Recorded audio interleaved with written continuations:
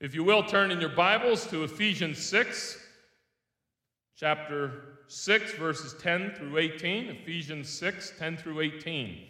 I think like most of people my age, I originally learned to fear the devil by watching the movie Exorcist.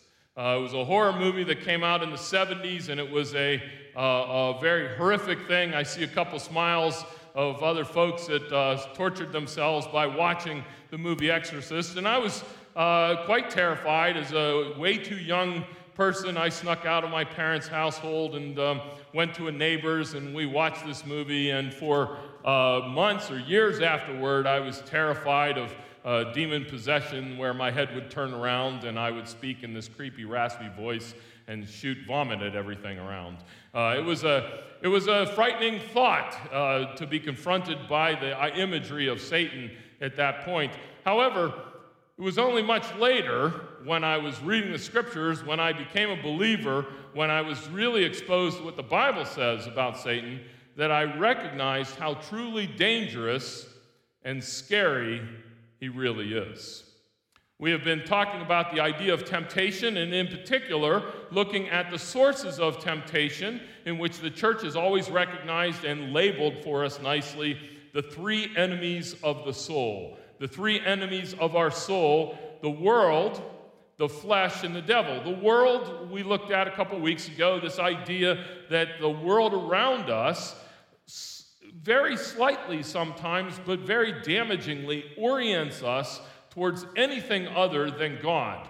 That through the inbred sense of what the world desires, that the world does not desire things that God desires, and so it just slightly turns us, and being creatures of the world, as we are, and rightly so, we rightly are kind of tilted off course by the temptations of the world. The flesh, which we are going to look at next week together, and the devil. Now, when we talk about temptation, usually and most easily, I think it is for us to associate with the temptations of the devil. That's our imagery of what the devil does. The devil is tempting us, and so when we come to a time where we think of the three enemies of the soul, the world, the flesh, and the devil springs right to mind. A little bit earlier in Ephesians, in chapter 4, there is a short verse, and that short verse says, "Do not give Satan an opportunity." Do not give an opportunity to the devil. Now, if we're not supposed to give an opportunity to the devil, it makes sense for us. We must come to grips. We must know our enemy if we are to resist, if we are to not give an opportunity to the devil when it comes to temptation. So we're going to talk a little bit about the temptations that arise from the satanic powers, from the devil himself, but this is not necessarily a sermon about the devil, because there are other places that are fit for that. What we want to do is focus in specifically upon the temptations of Satan, and then specifically what we as believers are called to do about it. The scripture is crystal clear, and when I was earlier in my youth, I got caught up in the excitement of learning a lot about early American history, and I got latched into the Salem witch trials, and I saw, as I studied the Salem witch trials, how incredibly damaging the superstition was, and how blame-shifting people became when they tried to talk and blame Satan for different things. And I thought, that's just craziness, until you come face to face with the actual damage that Satan can do and is doing in our lives according to the scripture. Then we began to see much more clearly the power and the work of Satan. Well, again, we're not necessarily talking about Satan here, but we do need to start at least by clarifying three quick things for us. First is the role of Satan. What does he do? What's the function? What's the work of Satan? Again, Scripture talks about this because we tend to, in our own minds, imagine so much more and so much worse sometimes things than actually what the Scriptures talk about when it talks about the work of Satan. Obviously evil and obviously damaging and incredibly dangerous to our lives. But when the Scripture talks about the work of Satan, it usually identifies it in three categories, in three ways. First, Satan is the tempter. Second, Satan is the deceiver. And third, Satan is the accuser. The tempter, the deceiver, and the accuser. Well, how does he tempt us? Satan tempts us in the Scriptures through his deceptions. Now, when we say Satan is the deceiver, we're picking up the scriptural words, Jesus himself telling us that Satan was the liar, and the liar from the beginning. What does he lie about? Satan subtly, for every one of us, shifts our focus and shifts the ground on telling us what is true. That's the work of Satan in his deceptive temptations in our lives. He tells us the truth is not here, but it's over here. He shifts just a little bit our focus away from the Lord onto something else. Now, we immediately assume that he's shifting our focus onto something that is wicked and evil, something that is necessarily bad. But that is not necessarily what Satan does. The scriptures talk about Satan's work of temptation in the believer's life by clarifying and saying he's an angel of light. He appears as the angel of light. That is, that Satan very frequently says, you've heard that the truth is over here, but the truth is actually just a little bit over here, just a slight shift. This is where your true good is. This is what is really best for you, slightly over here. Now, of course, the picture that where we get, where we learn what the true reality is from Scripture. The Bible is what teaches us what the true reality is. And Satan, consistently working against that, says, don't trust God's word to tell you what is true. Trust your eyes, trust your heart, trust your own feelings, trust anything else to orient you just slightly off of what God says is true. That's the deceiver's power when he is tempting us with his deception and his lies. Take an easy temptation. Take any one of your habitual temptations. I will take for a second impatience, one of my habitual temptations. I get impatient with things. And what is Satan doing there? God provides a picture of reality where he tells me what he does is best, what our sovereign Lord does in this world, providentially controlling all things, including every minute of my life. What he does is best for his glory and best for his kingdom, and consequently it is best for me. That's the reality that God himself describes to me through his scriptures. Satan says, you know what? God's not paying attention to this position that you're in right now. The frustration of being behind this very slow person, the frustration that you have of going to be late to whatever event that you have that you think is so important. God doesn't take into account how serious it is that you get what you need done. After all, this is something that is very important, and it's very good for you to show up on time. And all these other things, through his deception, he slightly shifts my focus just a bit so that I sit there and think, it is right. It is proper for me to be just a little bit impatient at what's going on here. I get frustrated with what's going on because Satan shifts the ground on me, and he teaches me, tells me that something is true when it is not. He is the liar and the father of lies. Satan is the deceiver. And then he's also the accuser.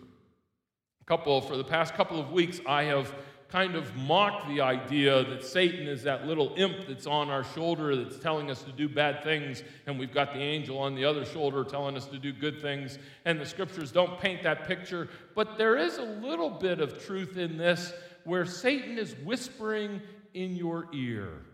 He is the accuser. What is he accusing you of?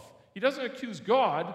He accuses you of not being enough. Jesus Christ died on the cross and took upon himself all of your sins, but not all of your sins. Think about how really wretched you are. You don't deserve all of the grace that God has to give you. And the temptations that arise from Satan tempting us that way by accusing us, by focusing his attention and focusing our attention on our ability and our lack of blessing and how we don't measure up to the scriptural record and how it's all about us, Satan shifts us and tempts us to despair, tempts us to anguish, tempts us to focus upon ourselves, tempts us to depression, tempts us to anything other than the promises, the joy that God has in store for us. God mentions over and over again to us that we are his beloved children. And we hear whispering in our ear Satan's words, really? You're God's child? You think you're good enough to be counted among his people? And that temptation to deny the great blessings of our Lord. First thing about Satan to hold on to remind ourselves of, if we are indeed going to not give Satan an opportunity in our lives, is that this idea that he's a tempter, he's a deceiver, he's accuser. Secondly, Satan is limited. Satan is finite. Satan is a creature in God's world. All too often, it's easy for us, I think, to imagine and picture in our minds this global cosmic conflict between good and evil. And you've got God on this side, and you've got Satan on this side, and they are forever locked in some type of an eternal battle. And God's maybe a little bit stronger because he's going to win in the end. But ultimately, you've got this battle that's going on back and forth, and that's simply not the biblical picture. The biblical picture for us to hold on to, that we have to remember every time we face the temptations we do of Satan, is that Satan is finite. Satan is not all powerful. Satan cannot do all things. Satan is limited in what he can accomplish. What difference does that make to us? That gives the truth. It speaks the blessing to us of that great promise in John's epistle where he says to us, he reminds us that he who is within you is greater than he who is in this world. He who is within you. For a believer, that is the Holy Spirit. He, God, who dwells within you is greater than whatever is in possessing this world, whatever is here within this world, including Satan and all of his minions. The idea here that Satan is the tempter, that he is the deceiver, that he's the accuser, and that he is finite, comes into focus for us when we remember the third thing about Satan. He opposes God. His target, Satan's enemy here, is not you. You are merely a means to an end. What Satan is interested in tempting you towards evil, tempting you to shift your focus from God to something else, is to demonstrate, to prove to God, to prove to himself, to prove to the entire world that God is not worthy. That's what Satan is about. He is seeking to show that God is not worthy of all those things that we know him to be worthy of. Everything the scriptures portray of the beauty, the joy, the grace, the overwhelming love, the mercy of our God and Savior, Satan is busy attacking exactly that. When you come under temptation, you realize that you are being deceived by the deceiver, that you are being accused by the tempter, but he has finite power. He cannot. All too often we sit and think to ourselves, hey, the temptations of Satan are just too much for me. I can't withstand them. Given the temptations, let's say, of a substance abuse situation, or the temptation of anger or gossip, or the way you talk about something, or just being angry inside. As long as I don't show it, as long as I just get angry inside, and I can't stop that, the temptation is just too much. No. The scripture reminds us that he who is in you, our Lord and Savior, is greater than he who is in the world. So if that is true, then how is it that we are to resist Satan? How are we supposed to resist the temptations that Satan brings upon us? So recognizing that he is finite, recognizing that his temptations come through deception and through accusation, realizing that he is opposing God, how is it that we are to stand? How can we stand firm against the temptations of Satan? Well, in our text today, Ephesians 6, In verse 11, it says, "Put on the whole armor of God so that you will be able to stand against the schemes of Satan, of the devil." Put on the whole armor of God so that you can withstand the schemes, stand against the schemes of the devil. How do we fight? How do we resist the temptations of the devil? Well, it says right here, put on the whole armor of God. Great. Put on the armor of God in order to withstand Satan's schemes. Look for a second here at verse 12. "For we do not wrestle against flesh and blood, but against the rulers, against authorities, against the cosmic powers of this present darkness, against the spiritual forces of evil in the heavenly places." In other words, ultimately what Paul is talking about here is he says, in this battle is a spiritual battle. It is not a physical battle. This is not something where we battle against flesh and blood, but rather we battle against the spiritual forces in this age. Every temptation you face, no matter how physical it might be, no matter how physical it might feel, ultimately every temptation that you face is a spiritual battle. How do you fend off that? How do you resist that? Well, it says here, put on the whole armor of God. Now, I want to take a look at this for a second. This is a passage that many of you have read or studied, and so you've heard this before. What is the whole armor of God? Well, a little bit later, Paul is going to list out for us a number of different pieces, but the imagery here is the armor of God. I want to focus on the of God for a second.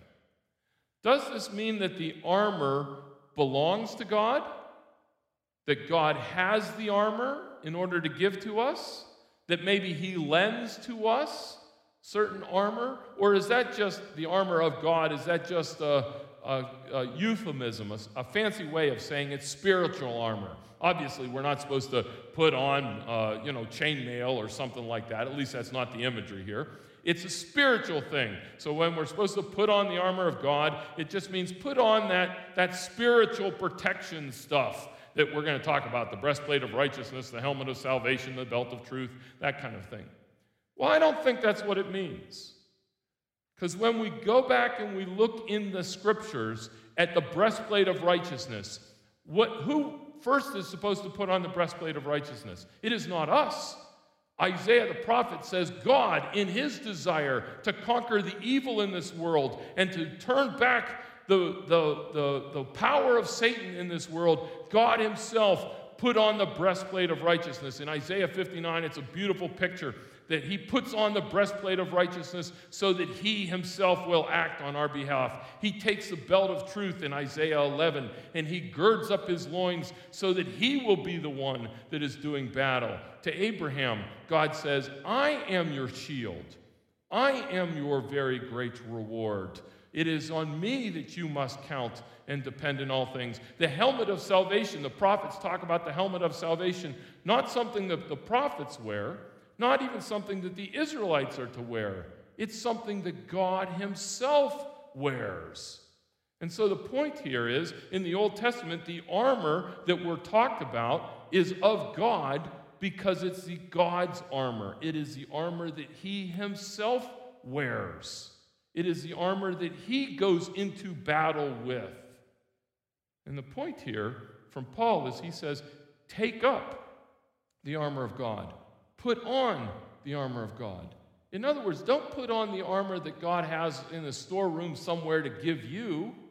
You are supposed to wear the very armor that God himself wears. We are, in the words of Timothy and in the words of Paul at another spot, we are to put on Christ himself.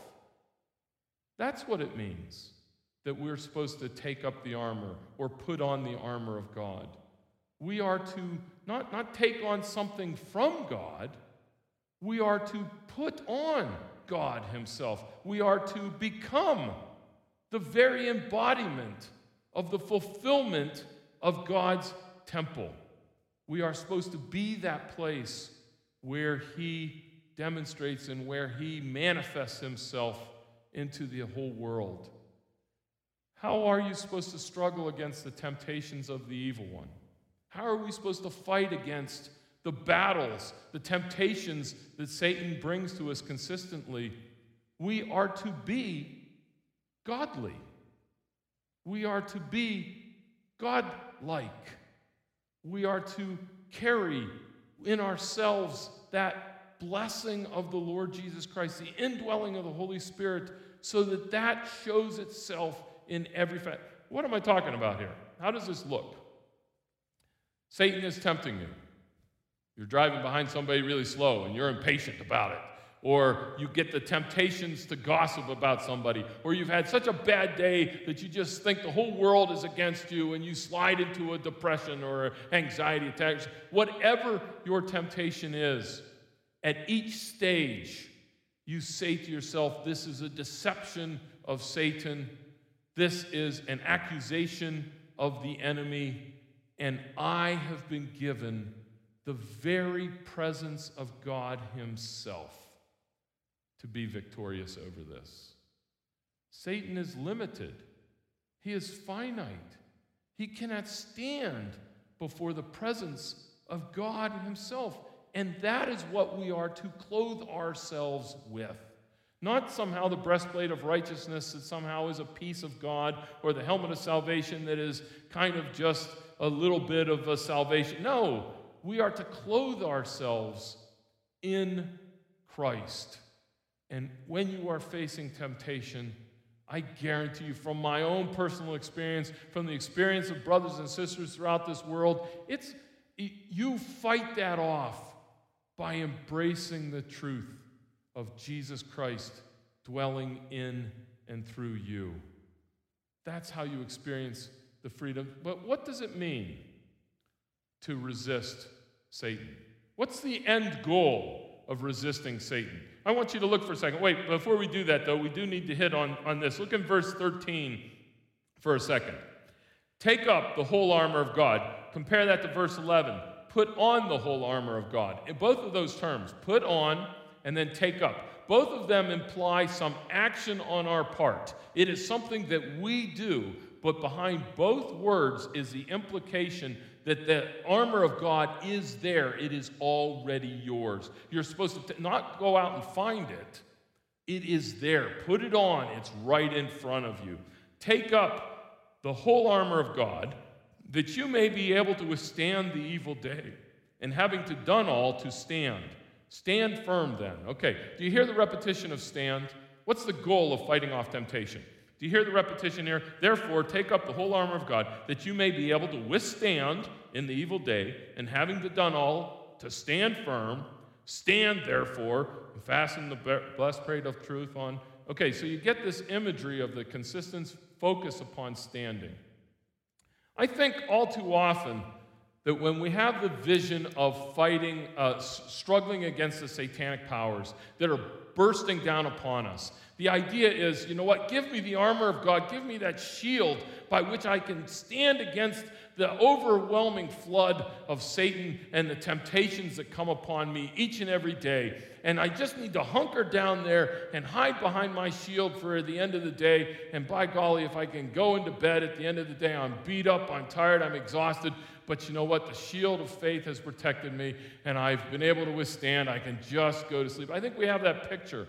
Like the power of Satan is a crashing waves where we're waist high in the ocean, and the waves are beating against us all day long. The temptations that come, and the challenge here from Paul is, you know, if you've got the right defensive armor on, you can withstand the day, and it can burst against you.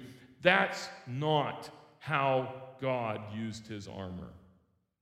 You go back in Isaiah, you look at those texts, you go back in Psalms, you look at how the Psalms talk about the belt of truth, you look at how Abraham is to use the shield of faith that God is.